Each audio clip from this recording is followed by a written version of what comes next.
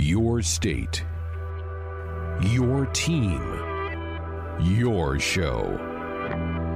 This is Sports Nightly. Bowers awaits the shotgun snap, sends the tight end in motion. They roll right. Bowers throws, pass is knocked away. Eli Sullivan knocks the football away, and the Huskers have a goal line stand, taking over at the one. Now, let's check the pulse of Husker Nation with your hosts, Greg Sharp and Ben McLaughlin. Our post 4th of July show. Hope everybody had a great holiday weekend. Hope everybody's safe and sound. A lot of fireworks around at least Lincoln. I'm sure Omaha was lively as well. Did you survive okay, Ben? Did you make it through it? I know you're kind of a get-off-my-lawn kind of guy. I was worried about you a lot. I'm not a get-off-my-lawn type of guy when the fireworks are within the legal limits. You know, once we make it to July 1st, blow your stuff off all you want to. But June 28th was a little early for my taste. But, yeah, I mean, we made it through okay. My dog didn't love it at all. Baby did a lot better than I thought she would do, considering the tenacity, the intensity that my neighborhood had. If our Husker football team attacks the season like my neighborhood did the 4th of July, Husker fans are going to be pleased. You also told us on our last show on Thursday that you were planning on hitting the golf course. Did that happen? That did indeed happen. Hindsight, it was probably a little premature to get out there on a broken toe and hack around for 18 holes, but it was worth it. It was worth all the pain. It was worth all the discomfort because I hadn't been on a golf course in a long time, and to be out there with some friends on a tradition round that we do every year on the 4th of July, it was totally worth it. So I think I've got 2 rounds of golf left in me, Sharpie, before the football season we're hoping starts. So I got to make the most of every round I get out. Well, you got a few more weekends ahead of you. You should be able to get that done. We did also, not only did we talk about Ben's upcoming golf game on Thursday's show, we also prepped you that there could be some fireworks for Husker football recruiting that would happen on the 4th of July, and indeed they did, as 4-star wide receiver Latrell Neville from Houston, Texas, big tall fella, 6'4", 190, did pick Nebraska on the 4th of July. Some pretty good fireworks for Husker football. And a guy that we talked a little bit about on Thursday's show, we're going to talk more about it tonight, Michael Bruntz of Husker 24/7 coming up here in a little bit. But give me your scout on Neville in this pickup by Scott Frost and the staff. Yeah, boy, it's certainly – so every time somebody gets a commit, mainly Nebraska, you run into a process, right? Everybody has their own process of how they learn about each player or how they learn about the new player. You know, Neville was an interesting one because the first thing that stuck out is his size, 6'3", nearly 200 pounds. And my first question then goes to Greg is, what does this do for Nebraska's receiver room? Not necessarily now, but in a year from now.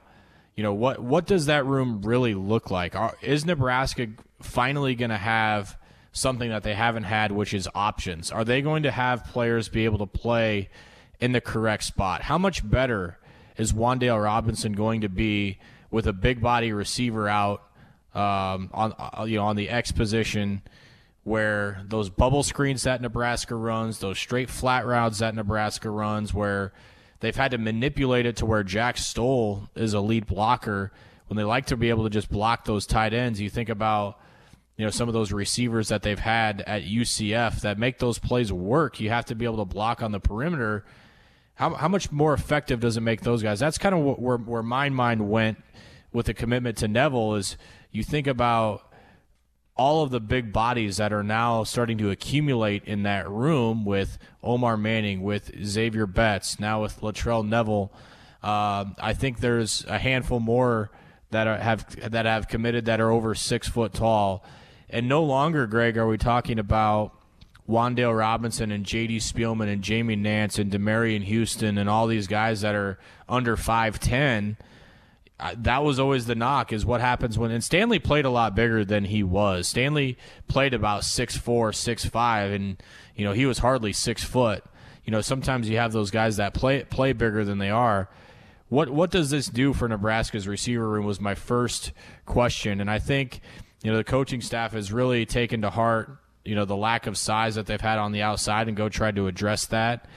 Back to what I was saying about kind of commitment process. Like the first thing I do, I always check the measurables. I always check where they're from. And the next thing I always do is check the offer list. Who offered them? And Latrell Nevels is more than impressive. He's one of those guys that could have gone anywhere he wanted: Alabama, Georgia, Auburn, Florida State, Texas. I mean, all of these schools offered him, and he could have gone to any of them. He was a former Virginia Tech commit.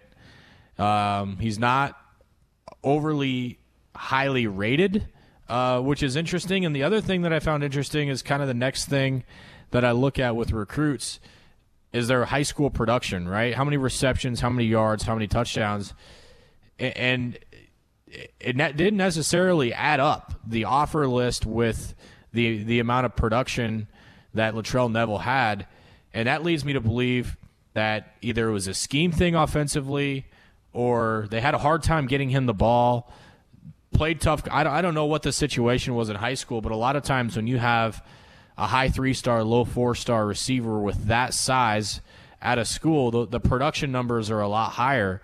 And so I wonder what type of fit he's going to be when he comes to Nebraska in terms of what offense he's played in, how quick he's going to grasp the playbook, and how much more explosive can this guy be with an offense that's conducive to his play style. So I think, to me, that's kind of where I go with it. One more quick point on his commitment. Anybody that kind of did their due diligence on his situation, you knew he was a pretty heavy Nebraska lean. And a lot of times when that's the case, somebody's a heavy Nebraska lean, it doesn't make their commitment as exciting, but it needs to be, because think about what a shot in the gut that would have been if he posted a Twitter graphic saying he was going to the University of Florida, and how shocked he would have been. So I know a lot of people expected him to commit. That shouldn't make the commitment less exciting. Be appreciative, be glad, and don't let the lack of surprise be the lack of excitement, I suppose, because this one would have hurt, Greg, if we were hearing everything. He was tweeting at our recruits, and you were following the Twitter detective trail on who he was hot on. That's becoming a pretty big tell for me, the Twitter machine, of where kids' heads are at. It's pretty hard for them to hide it if they're active on social media. And Latrell Neville left a cookie trail of crumbs into Memorial Stadium, and I'll tell you what, that would have been a really disappointing one, having all that kind of intel in front of you at the last second, have that ripped away saying he was going somewhere else. So although I wasn't surprised, that doesn't mean I wasn't excited, and fans should be excited. Yeah, he kept dropping a red balloon on like his Twitter handles, and that kind of gave you a feeling that it was going to be a Husker, and I'm certainly glad to get him. This is the young guy that had decommitted a couple months ago from Virginia Tech. Nebraska swooped right in and got on him. It's the 11th commitment of the 2021 class for Nebraska. 5 of them, so nearly 50%, have committed to Nebraska football since Memorial Day. So between Memorial Day and the 4th of July, Nebraska picked up about half of this class. It's good work being done by the staff during the recruiting trail during when June's usually a busy month for camps and those type of things, which all got canceled because of COVID. But this staff continued to kind of motor through that. And I don't know that they're done yet. I think they may get a couple more before summer ends. We'll hear more and get Michael Bruntz's thoughts again coming up here on that in just a little bit. Austin had this in the ticker that Nebraska Athletics today did release a new mobile app that will feature mobile tickets, which is what Nebraska's going to now for all their athletic events. Football, volleyball, men's, women's basketball, volleyball, baseball, all that is now going to be mobile ticketing. You're going to have an app to be able to do this. This is really become a trend across the country. We saw it happen at the College World Series 2 years ago. They went to this, where they're not sending you hard copy tickets anymore to bring in. And I know there are people that collect those. Austin also mentioned that they're going to have a ticket within each week's game program that you could still buy the program and get a collector's ticket. But this is, one, it's a safety issue to try to get people in the venues. You don't have to hand somebody a ticket or carry those. This is going to be pretty seamless. It's kind of the wave of the future, and I know some people are going to be not real comfortable with this. If they don't have a smartphone, they're going to have to kind of figure something else out to do this. But this is kind of the way of the future, Ben, is going to these ticketless events. A lot of concerts have gone that way in the last couple of years as well. Yeah, and unfortunately it's something that we're just going to have to get used to. And as you said, there's a lot of people out there that are it's a tradition for them to get them in the mail, and all these things that have meant something to them personally for a long time, collect them. But obviously with the times, you got to stay up with them. And one thing that, needs to be understood is we're in pretty severe danger, Greg, of not having a football season.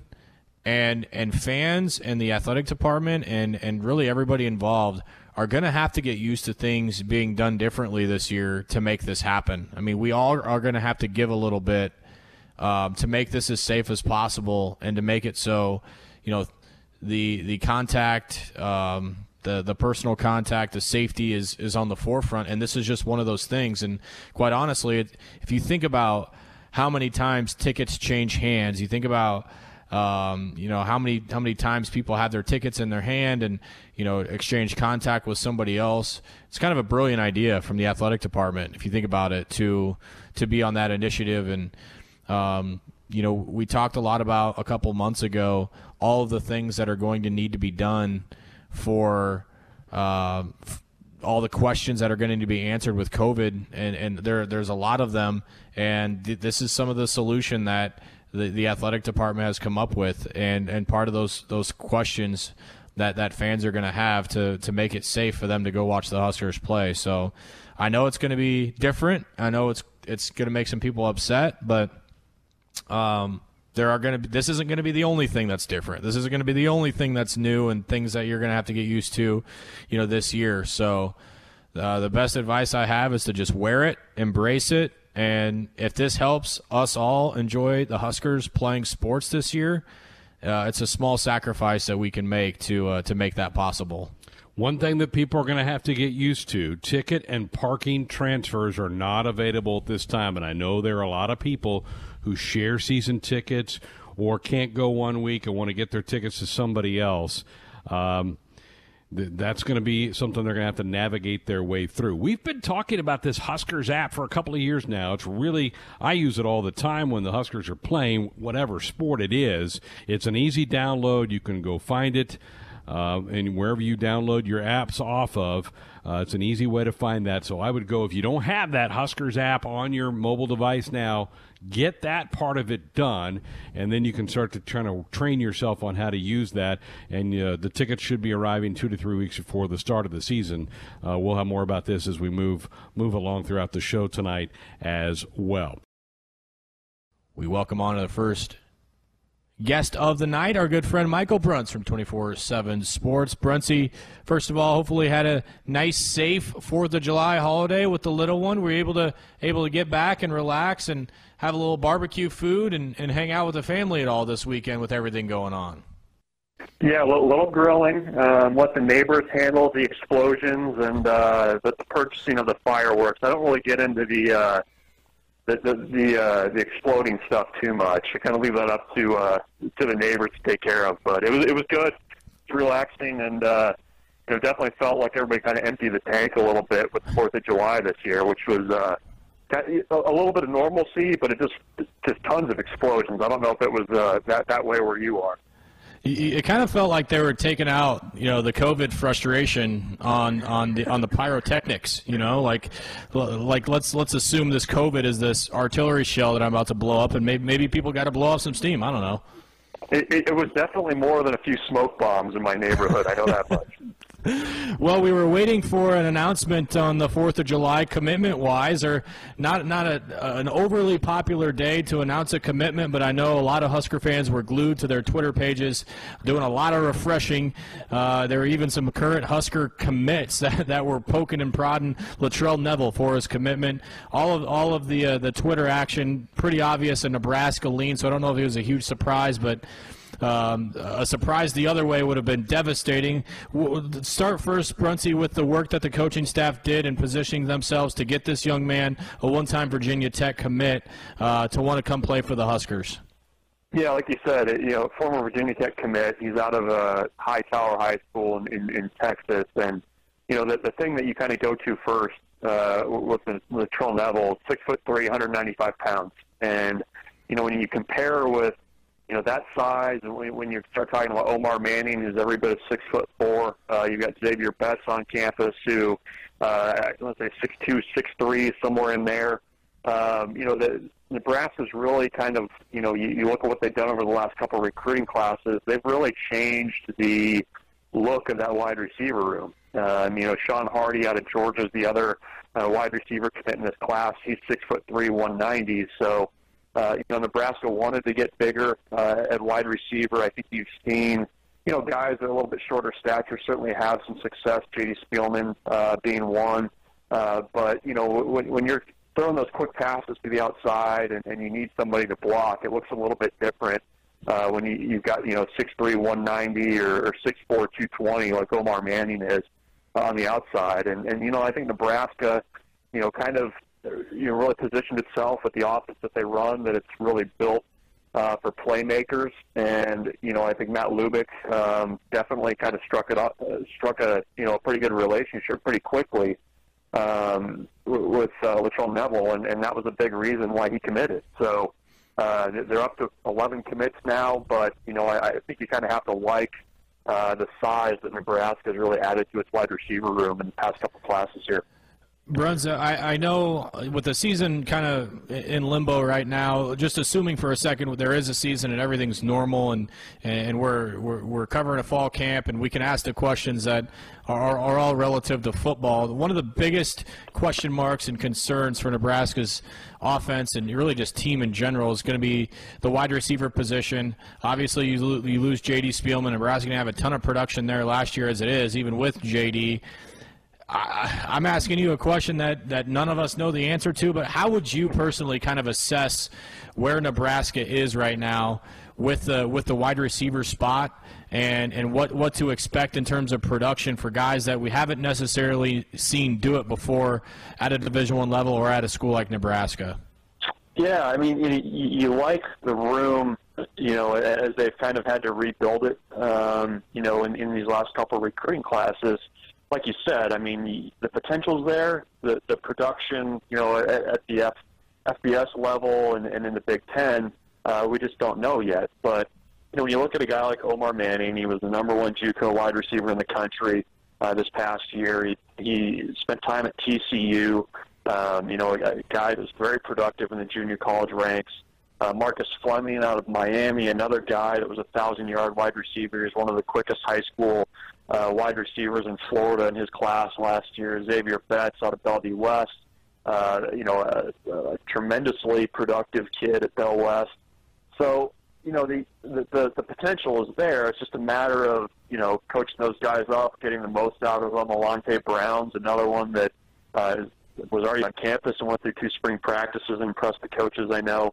So, the potential's there. It's just a matter of, getting those guys ready to go and kind of throwing them in. I mean, you don't really have another option right now. So, maybe the fact that you have a little bit more of a veteran group at tight end, certainly helps there. You've got Wan'Dale Robinson that's going to be playing a lot more at wide receiver this year, which I think is more of his natural spot than what he played last year. So, potential's there, but, like everything, I mean, you kind of have to see it, on the field to really believe it. But I know that Nebraska really likes the talent that they've brought in to kind of reshape that room going into this season. I think one of the big things that people kind of lose sight of, and they want, a lot of times we just look at the scoreboard or we look at records at the end of the year and say, teams 4-8, teams 5-7, teams this far away, whatever it is. I guess the question that I have for you is, how different could a Scott Frost offense look when he has the full complement of offense and tools that he wants to have, and he's not having to solve a Rubik's Cube when he looks at his play sheet and run Luke McCaffrey at wide receiver and run a reverse pass, and he can just run the offense that he wants to run when the personnel is on the field? How close do you feel like Nebraska is to that point? Well, I think they're closer. I mean, and I think that's, it's a bit of a complicated answer, because I think, the one thing that will help Nebraska in a lot of ways is to have a more consistent running game. I think that's what hurt them last year, especially between the tackles. I think the fact that you have a veteran offensive line coming back with a lot of depth, you have your starting running back coming back, that helps the passing game and the ability to get up to the line and play tempo, which is such an important part of Scott Frost's offense that we really haven't seen yet. When you kind of go back and look at, what they did at Oregon and how fast they were running things when Scott Frost caught plays there, Nebraska hasn't even scratched the surface of that yet. And it's just a matter of finding playmakers and finding enough competition to put around Adrian Martinez and hoping that Adrian has a bounce-back season, because, I think if he can, kind of dial things in and improve on what he was as a freshman, that helps that offense a ton. I mean, there's just a lot of different kind of threads to pull on that I think will make things easier for Scott Frost as a play caller.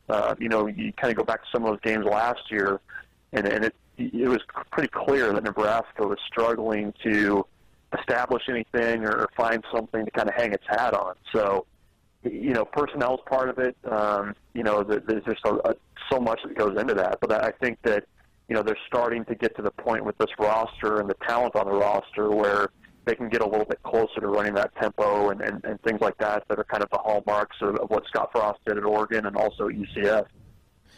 Bruntz, there's a couple of recruits still out there. One is currently committed, one is currently not, that I want to ask you about, that are two pretty hot names right now in Lincoln. And the first one is just right across the way in Iowa with a tight end and Thomas Fedoni. When you look at his skill set, the schools that are in on him, the relationship that Nebraska's built with him, where do you see Nebraska's positioning with a lot of the interest that he's gathering with other schools? And Nebraska's shot, I guess, in the end of winning out on this.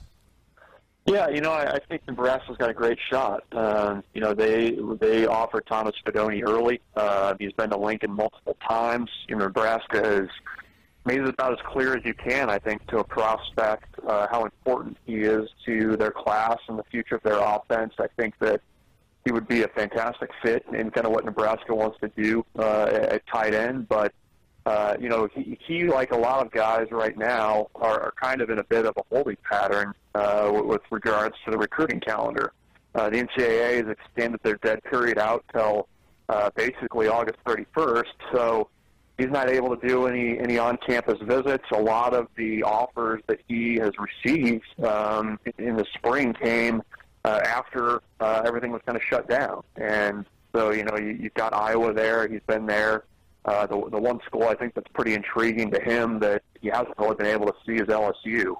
They've been pursuing him pretty hard as well. Ed Orgeron's involved there, and they've kind of really been trying to make a push. But, I think it kind of depends on, his timeline depends on, if he's able to make visits in the fall, what that kind of looks like. And, I think Nebraska continues to be in a good spot for him, but it's one of those things that you just don't know what the next month or two is going to hold with regards to his recruitment. And, I can see if this goes into the fall more, maybe he just shuts it down. But, a guy that I think Nebraska's in a really nice job at this point of recruiting and really making a priority. And he's a talent worth doing that for. Bruntz, for as real of a situation and tangible information that we have on Fedoni, the next guy I'm going to ask you about, it's all hyperbole, it's all speculation, it's all what I'm going to call Twitter mind reading, and that's a guy in Terrence Lewis from Miami Northwestern who's currently committed to Tennessee, but he's constantly tweeting out these cryptic "Go Big Reds." These still appears to be interest with Nebraska. From what you know about Terrence Lewis, his situation, his teammates obviously, and Ronald Delancey and Marcus Fleming, high school teammates here.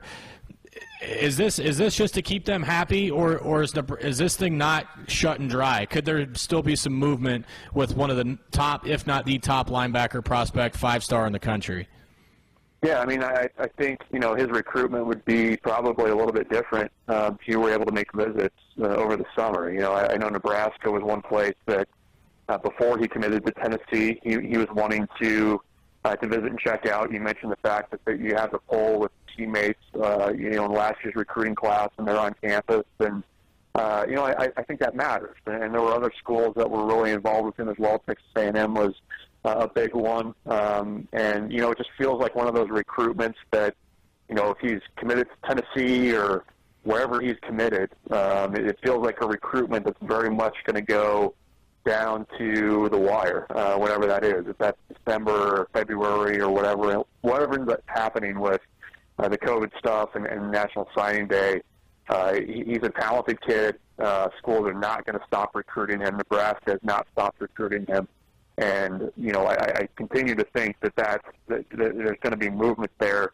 Nebraska's involved. I just think that, it feels like a recruitment that's going to go on for a while. So I wouldn't be surprised if the cryptic tweets continue. And I think his name's going to be one that Nebraska fans are probably going to want to keep an eye on throughout the fall.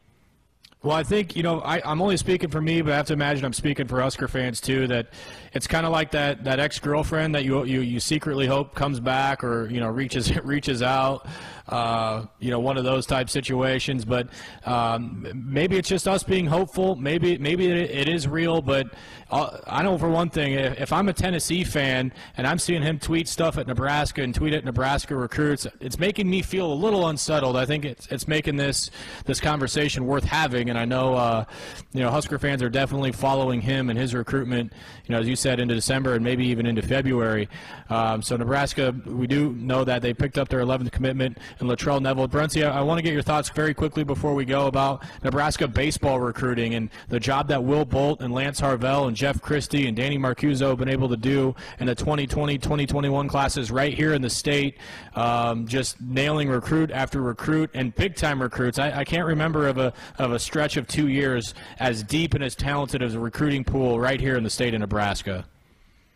Yeah, I mean, they really have been aggressive, even with all the challenges that the COVID-19 has created. I mean, you lose your season, you only get 15 games of it to really kind of see what you've got on your roster. And, I think that staff has done a really good job of, addressing needs that they can through the transfer portal for next season. I think they've done a nice job of identifying guys locally who, are definitely going to be talents, down the road. And also even ahead in the 2023 class of finding local guys. And I think what you're seeing with the staff, they said when they came here that they wanted to kind of build around local kids. And, baseball in Nebraska has always been good. You know that. You played baseball in the state and the high school. But, what you're seeing now is, with some of the travel teams, Nebraska prospects, those guys are getting out younger in their careers. They're seeing better pitching. They're facing better hitters. And, I think the staff has really kind of tapped into a nice relationship with a lot of these kids. They're being open and honest with where these kids stand with them.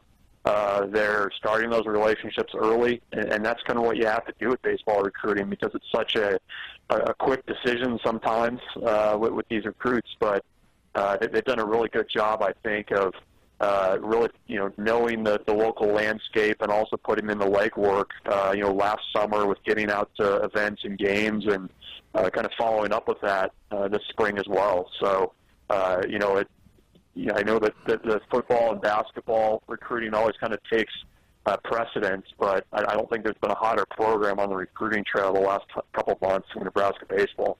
Yeah, been a lot of fun to watch happen, and definitely every time we see the Big Lebowski tweet, news is about to happen, and it's been getting a lot of play on Twitter, that's for sure. Coach Harvell. You seem to do it a lot. Yeah, just love it, absolutely love it. Bruntz, we appreciate it, man. Thanks so much for giving us some time. Hopefully you and the family are doing well, staying safe, and keeping the little one occupied and entertained during this very, very troubling and concerning time. Thanks for jumping on with us, man. No problem, Ben. Take care, all right? Speaking of baseball, Major League Baseball has released their schedule. Have you looked through much of that yet? I know the Royals open on the road at Cleveland. But, yeah, they're all out. MLB Network had a little show half hour, 45 minutes ago to show out the schedules. I did take a look at it. It was great to see. I think just seeing the guys work out at all the camps and seeing the seeing the guys take BP, watching Mookie Betts take BP with the Dodgers today, and it's becoming more real. Trevor Bauer and his iconic Trash Town Houston shirt that he wore, calling them the chumps and the cheaters and all that. Very like him, but yeah, it was just really cool to see that it's finally here. It's felt like a long time coming, and for as sore and as hurt as I was that it took so long to get here, I am glad that they finally got to this point, and I think we're all just going to sit back and hopefully enjoy some baseball here before too long. July 23rd, that's a Thursday. That will be the opening day. You'll have the Nationals hosting the Yankees, and then a game for the West Coast, the Giants traveling to play the Dodgers. So you'll have a doubleheader on ESPN that night to get it going. Pretty much everybody else in baseball gets going on Friday the 24th. That's not far away. I mean, we're already to July 6th, so just a couple of weeks away. They had some testing snafus where some teams took some tests on Friday, didn't get some results back today. I think the holiday fouled that up a little bit, so some teams did not have workouts today. Some did not have workouts today, but they look like they're on their way to going to play some baseball here in a couple of weeks. The other big story today revolves around Patrick Mahomes of the Kansas City Chiefs, who came to terms with the Chiefs today. Our boy Ian Rappaport, the NFL Network, reporting that the Chiefs and Patrick have agreed to terms on a 10-year extension worth, sit down, Ben, $503 million. Boy, it's definitely one of those deals where you knew it was coming, right? Like, we all knew that Patrick Mahomes was going to sign for a stupid amount of money. But, as a Chiefs fan, you don't really want the alternative, right? I mean, you don't want him to not be a Chief, but, you just knew that a talent like that's going to come around and literally shock the world. Greg, it's the biggest sporting contract in the history of North America. It doesn't matter the sport, doesn't matter the position or athlete, team, whatever. That is the largest sporting contract ever in the history of North America. And you had a feeling it was going to be huge, and you had a feeling it was going to be that big, but you braced for impact when the details came out, because you know that it's going to be bad. I will give Kansas City some credit, though. The way that they structured it, it's one of a kind. It's not one of those deals that's extremely backloaded. They for as much as they're going to pay him, they might have a little bit of flexibility when it comes to salary cap. And I know Brett Veach has been reading every book when it comes to penny pinching a salary and penny pinching a salary cap, because the Chiefs have had to do that. They're literally down to 50 cents of what they can pay guys, and so when you're having to sign Patrick Mahomes and Travis Kelce and Tyreek Hill and Chris Jones and Tyrann Mathieu and Frank Clark and Sammy Watkins, and am I missing anybody? It's like you're having to sign all these guys. It's impossible that you can hold on to them all, but you want to hold on to as many as you can for as long as you can. Are you saying this is the modern-day Bobby Bonilla deal that they just put together? No, because I hope Patrick Mahomes is still playing when this contract is up. He'll be just 32 years old, so something like that. Yeah, so maybe a little older than that. 33. He'll have some playing days left. He's not going to be having 20 off years before his paychecks are over. The key thing for Patrick, of the $503 million, $477 is guaranteed. I mean, he's guaranteed. He could get injured this season and never play again, and he's guaranteed $477. It's a huge, huge deal. In NFL, when you look at an NFL contract, you look at the guarantee number, because that's really all that it is. Other than that, it's just kind of bonuses and stuff that they do. But the guarantee, I remember when Sue was signing his big deals, I think he got like $64 million guarantee in that Dolphins deal that he did 5-6 years ago.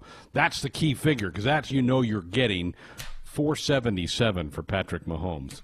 Yowzer. That is unbelievable.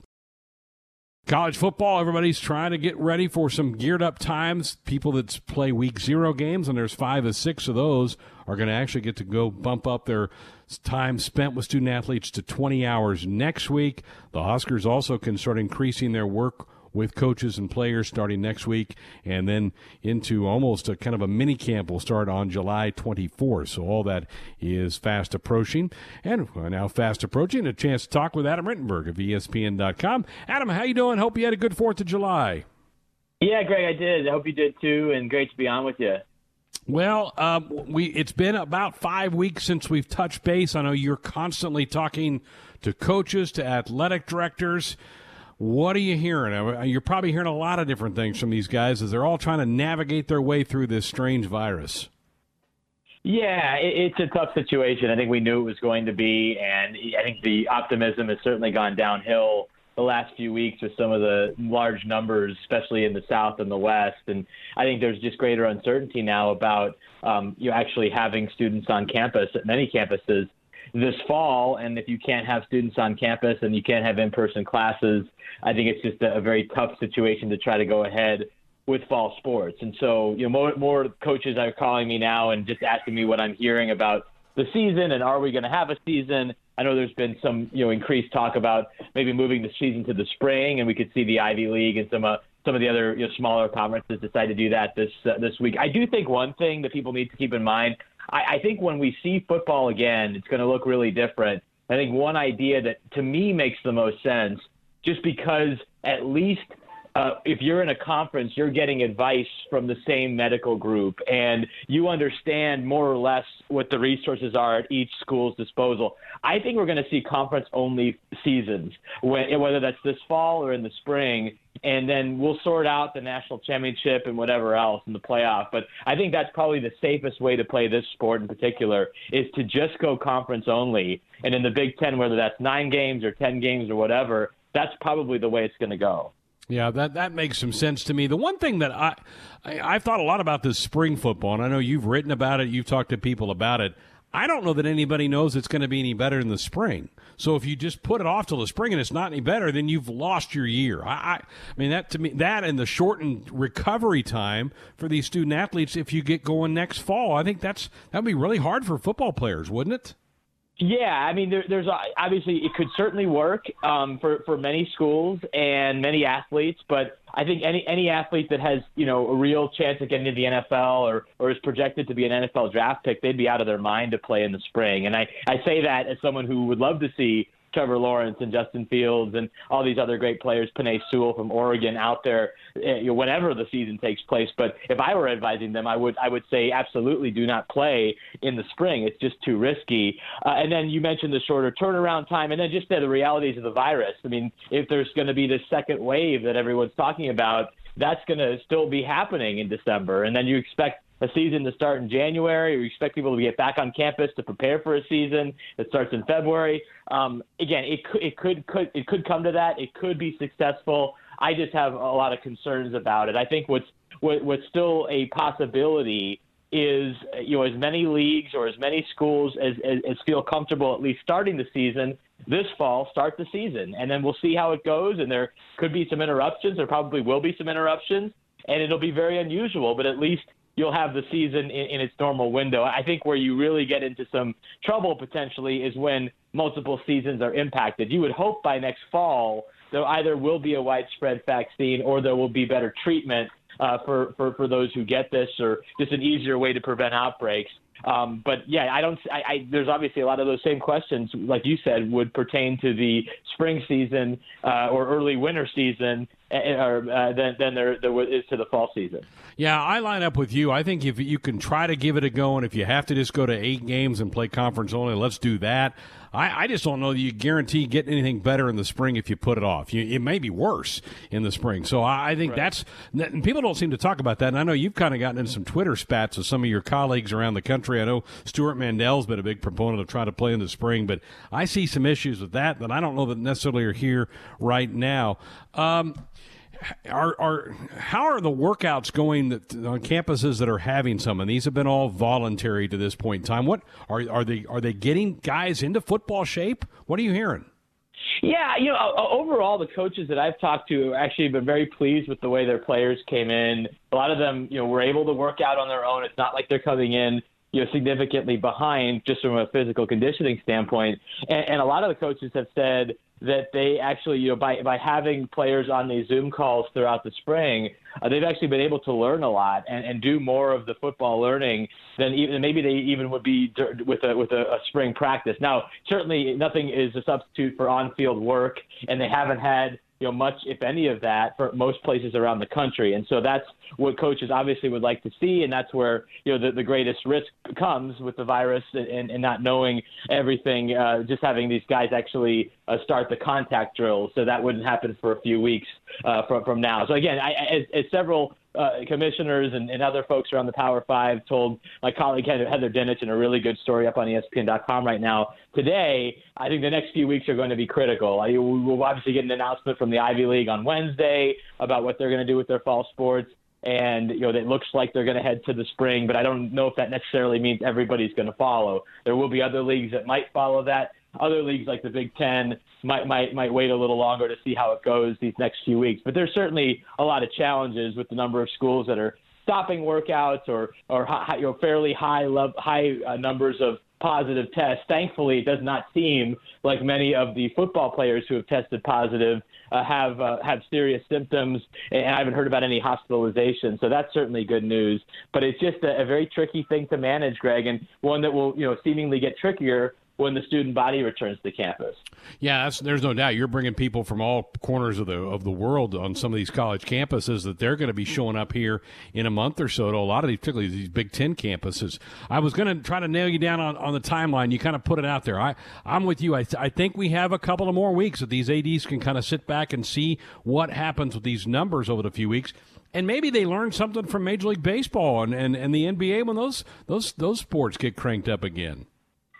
Right. Well, I think the thing that's really interesting, and I haven't gotten a great answer on this, and some of the ADs I've talked to are still kind of waiting, is what is our testing going to look like during that period of the season, essentially Labor Day till Thanksgiving, even though it may be shorter than that. Are we going to have a reliable testing and maybe more important, quick and as important, I should say, the quick results. We cannot wait 2, 3, 4 days, and you saw that with Major League Baseball today, to get those results in. We need to know if we're getting on a plane or we're getting on 5 buses that everybody on that bus is negative, because otherwise then you're just asking for a major outbreak where you're endangering not only everybody in your traveling party but the opponent.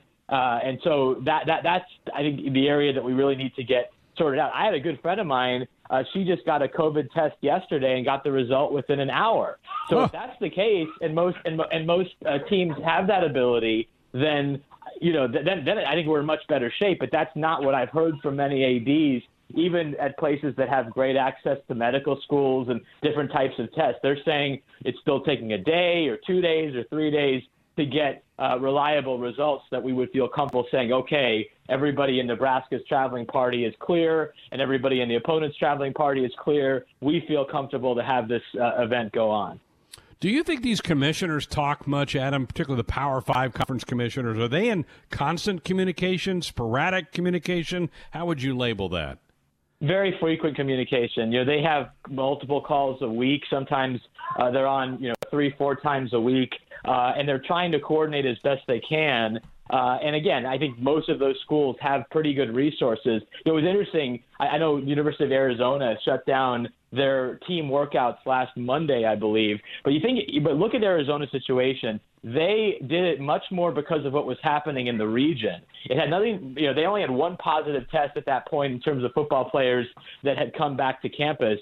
Their president is, an expert in infectious diseases. I spoke to their athletic director, Dave Hickey, and he was telling me about all the different types of tests they have and just a great, knowledge base on their campus. So they really are set up well. But unfortunately, what's happening around them in their state and in their country, in their county, is just so kind of untenable and scary that they had to essentially say, we can't keep bringing football players and other athletes back to campus. It's just too dangerous. So part of this is not so much that the school environment. I think in some cases in the media we've painted these schools as these unsafe places, and these athletes are being forced to be there. I think in many cases they're actually the safest places to be, but unfortunately you have the other variables, what's going on in the state, what's going on in the city, and then you have obviously other students, as we just talked about, that are coming into that campus and haven't been tested and could be bringing the virus. Yeah, that echoes Bill Moose at Nebraska. He has said for months he believes the safest place for his athletes are right here on campus, where they can kind of keep them in a bit of a bubble around the football complex or whatever athlete, whatever facility that they use. So that kind of matches up with that. Well, Adam, we appreciate it. I know there's more questions than answers at this point in time, but we always appreciate your insight on that, and hopefully we get some better news on the virus as the weeks come ahead and we get some football played here in the fall. Indeed. Yeah, I think the next 2 weeks are critical. And again, by the end of this month, I think we'll have a real good idea about who is playing and when they're playing. Thanks, Greg. Thanks, Adam. I'm with you. New mobile app featuring mobile tickets is what Nebraska Athletics is going to starting this fall with all their sporting events that have spectators. And here to tell us more about that is the Senior Associate Athletic Director for Marketing and Multimedia, Brandon Meier. Good evening, Brandon. How are you doing? Did you survive the 4th? We did. Yeah. It was. We had good weather. It was fun. Still have all your fingers, all your digits. You didn't blow anything off, right? No, I'd rather watch them than light them. Do all that. You and me. My kids sure enjoy it. They make these snaps now that are almost like regular fireworks. So we had fun with those. Good. Well, I'm glad you had fun. I'm glad everybody is safe with that. Well, big announcement today, and I know this is kind of a trend around sports, isn't it, to kind of take your tickets mobile? For sure, yeah. Oh, we're excited about it, and a lot of it was brought on by obviously the COVID and the uncertainty of the season. But I think in the end, it's something that professional teams and some colleges have been doing for about 7 years ago when I was working in Oklahoma. I remember the Oklahoma City Thunder going to it, and people were kind of clamoring. I think it was like 7 years ago. They said, we're going to an all-mobile ticket. So, the technology's evolved over the years, and it's gotten better. And, I think in the end, it'll just be so much easier and more convenient for our fans. So. My first experience with it was at the College World Series last year. The NCAA went to it at their events, and the first CWS that they used it was last year, and I thought it was very slick. Explain to the folks how this is going to work. So, the easiest way is to download the new app. And in the app, there's a little ticket icon in the corner, and we've built the software right into the app to make it almost as easy and as dummy-proof as possible. But you log in with your account, and you're going to see your tickets in there. I want to say recent, but one thing that we've just added in the last month is kind of went all in on parking as well. So there'll be scanners at all the lots, and you'll be able to show your parking pass and that you get if you get a parking pass with your tickets, and that'll all be right there. And if you want to, if your family's going to be late or you don't want to use your parking, you just want to use your tickets, then, you have the flexibility to text that to someone, and you get a bounce back. Once you accept, you transfer it to them. So no more meeting somebody in the Walmart parking lot 6 hours before the game to give them tickets. All you got to do is send them a text message, and they'll have it. That's pretty sweet. And I know that there's a lot of Husker, particularly football fans, who share their tickets. they go to the odd number of games and their buddies go to the even number of games and they break up the costs or whatever. So that would work in that case as well, right? You'd have probably a primary recipient of the tickets and then they'd have to send them to somebody else. Is that how that would work? Yep, correct. If I'm a season ticket holder, I only want to share the first 2 games or the last 2 games, then I get in my app and I hit transfer. And, and I should note that, right now you can't transfer because none of those tickets have actually been loaded in until we make a determination on capacity. But yeah, it's that simple. And if I say, I'm going to Uber to the game and give my parking pass to someone else, you can do that and easily text it to them and use your own ticket. So again, very convenient and flexible for the fans, and honestly should be able to get in the gate quicker. So all they really, as long as your tickets are open, they scan and you go through. So Brandon, how far out will people see their tickets arrive? I mean, is it going to be similar to when they would normally get them in the mail? They may see them pop in their account. What kind of time frame do you think they should look for? For sure. Normally they were mailed about 2 to 3 weeks, and that's what we're anticipating. If everything goes as planned this year as well. Okay.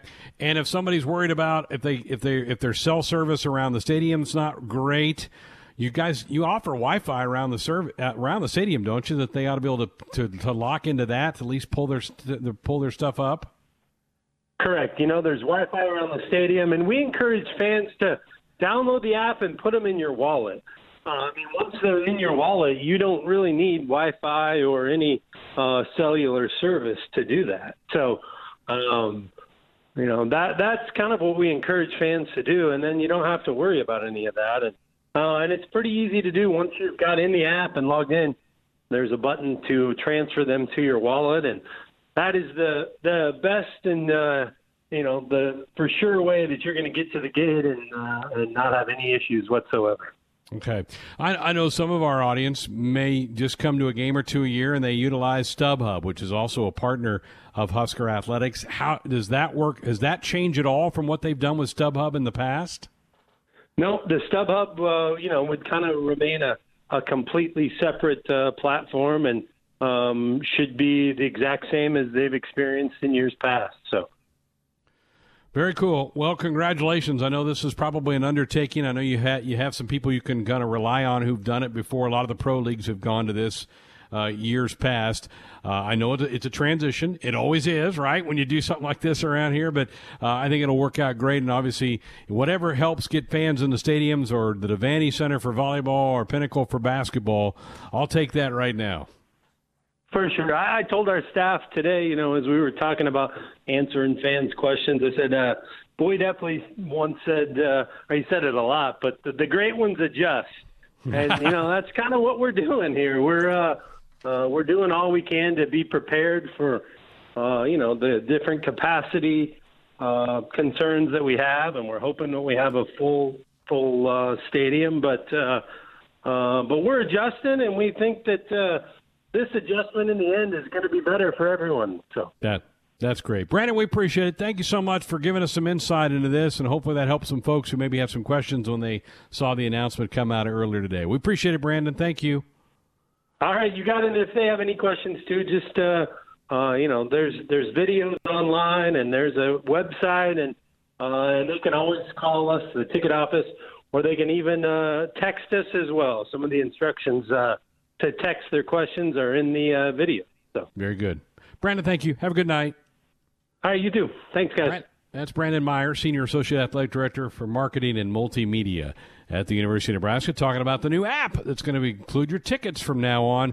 So no more hand in your tickets in your hands anymore. It's all going to be in your app. And so we'll be working on that. You have plenty of time to kind of get yourself up to speed on all that. And there is a tutorial on there to give you some ability to kind of learn about that as well. Time for this week's weekend winners. Ben, what you got? Yeah, boy, I had my weekend winner all set, and then Patrick Mahomes went and tried to ruin it. I mean, it's hard to not say that he's I know it's not technically the weekend, but these talks happened over the weekend. You're getting paid $450 million. You definitely win the day. I mean, he's the richest person of the day. There's no doubt about it, signing that type of contract. So, I mean, I was going to go with some of the buddies that I got to see and hang out with for the first time since having a baby. But sorry, boys, Patrick Mahomes just trumped you as of a couple hours ago. Do you think, I mean, this will create a ripple effect through the league? There's going to be quarterbacks going, wait a minute, I know he's good, but is he that much better than me? I mean, what kind of a ripple effect do you think this has around the NFL? Well, it's a Dak Prescott, situation. That's part of the reason why his contract was so hard to get done, because he knew this Patrick Mahomes deal was going. He had the Russell Wilson deal a while back. So, yeah, I mean, the ripple effect 100% is there. And you can make the argument, guys, it goes all the way back to when Ryan Tannehill signed that big deal with the Dolphins. Right. There was kind of that blah era of quarterbacks, and everyone was kind of fighting and jockeying for a long-time starter. And Ryan Tannehill in Miami was supposed to be one of them. And, really ever since that, it was, it's been quarterback signing for multiple years and lots of millions of dollars. What do you think guys like Peyton Manning, Tom Brady think of this deal? Because they didn't sign anything even close to that. They did not. But I mean, Tom Brady was at a place where I don't know that he would have gotten that much. But yeah, they got to be. Yeah, they definitely got to be shaking their heads. Or even you go back to a few. You mentioned Dan Marino a little earlier. You go back to those elite quarterbacks in the 70s, 80s, and even 90s, to where they're playing 20 years later, and their life is significantly different than what it was back then. All right, Austin, what do you have? My weekend winners is a group of people that was dunking on a youth baseball scouting organization on Twitter over the weekend. I know Twitter is not usually a place we look for our winners necessarily, but this youth baseball scouting organization had been scouting a tournament of 9 and 10-year-olds. Put out a scouting report on them with write-ups about their velocity from the mound, how their arm action looked, how their swing looked, all sorts of stuff like that. And Twitter took it to them. They said it's ridiculous. You don't scout 9 and 10-year-olds. These are 4th and 5th grade kids. And I line up with that camp. Don't even scout middle schoolers. Start scouting in high school. Let these kids have fun. Enjoy the game. I don't want to say that attitude is lacking, the attitude of fun and joy, but I think there are a lot of kids out there who are so focused on the scouting reports, what people are saying about them, parents worried about getting their kids noticed by all these programs. At 9 and 10 years old, it's ridiculous. Let the kids play was Major League Baseball's slogan there for a while. I agree with that. Let the kids have fun. Kudos to all those people kind of taking a sledgehammer to that mindset of trying to scout these 9 and 10-year-old kids and make them so hyper-focused on those metrics, those measurables, as opposed to just going out and playing the game and having fun with your friends. Let's maybe let them go through puberty and let their bodies develop before we start dissecting what type of pros they're going to be. Very good. All right. I had several choices, I thought, for weekend winners. My first choice was Kanye West, who announced he's running for president. Do you think, what are the odds he knows what a political party is? He's already missed the deadline to even file in like 10 or 12 states. That was maybe this bizarre tweet I've seen in a long time when that came out on the 4th of July.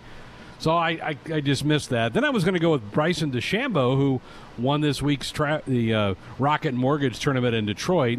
But Ben and you and Nick were just slamming DeChambeau. I don't know what you have against him, but he's just been playing great golf week after week, smashing the ball 370 yards on his drive. Yeah, ripping cameramen for ruining his image, and I don't know, maybe not smash your 60-degree wedge into the sand. Maybe that's ruining your image, not a guy shooting you do that. Yeah, that guy can go away. He looks odd, doesn't he? I mean, he looks too beefed up. Well, he sounds so disingenuous when he speaks, too. Like, it just sounds so forced. It sounds so rehearsed. It sounds so fake. Like, I don't believe a word that guy says. Well, I was going to go with him, but I knew you'd slam it, so I opted not to go with him. I'm going to go with NASCAR. They had a great weekend.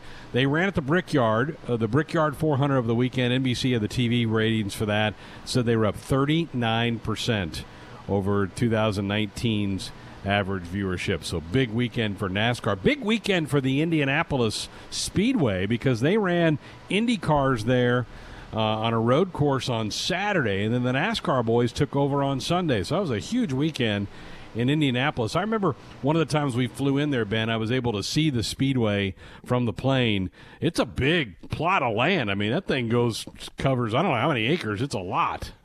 It's hard to miss because there's nothing out there. You know, we drove by like, well, I don't know what that is, but that's definitely something.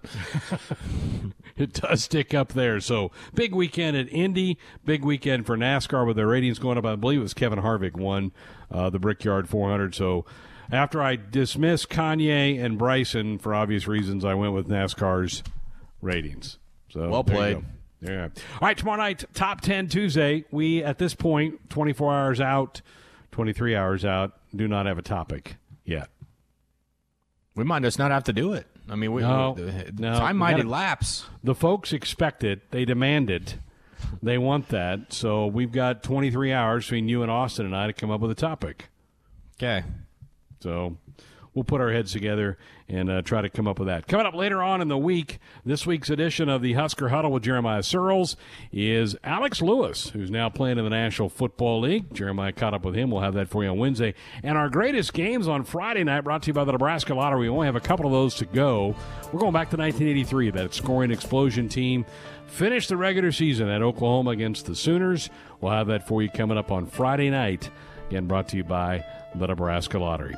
Good hour here. Thanks to Adam Rittenberg. Sorry we had trouble getting hooked up with him, but we got him on. And also Brandon Meier from the Athletic Department to tell us about the new ticket app. It's going to take some getting used to for everybody, but you'll figure it out. We'll get through it. And again, there is a tutorial on that site if you want to pull up on that, or you can download some videos on how to get that done. You'll be able to get this thing figured out. It'll be a nice step forward, and also hopefully gets more people through the gates for some Husker football, volleyball, basketball coming up in the coming months. That'll do it for this hour. Stick around. Another hour to come.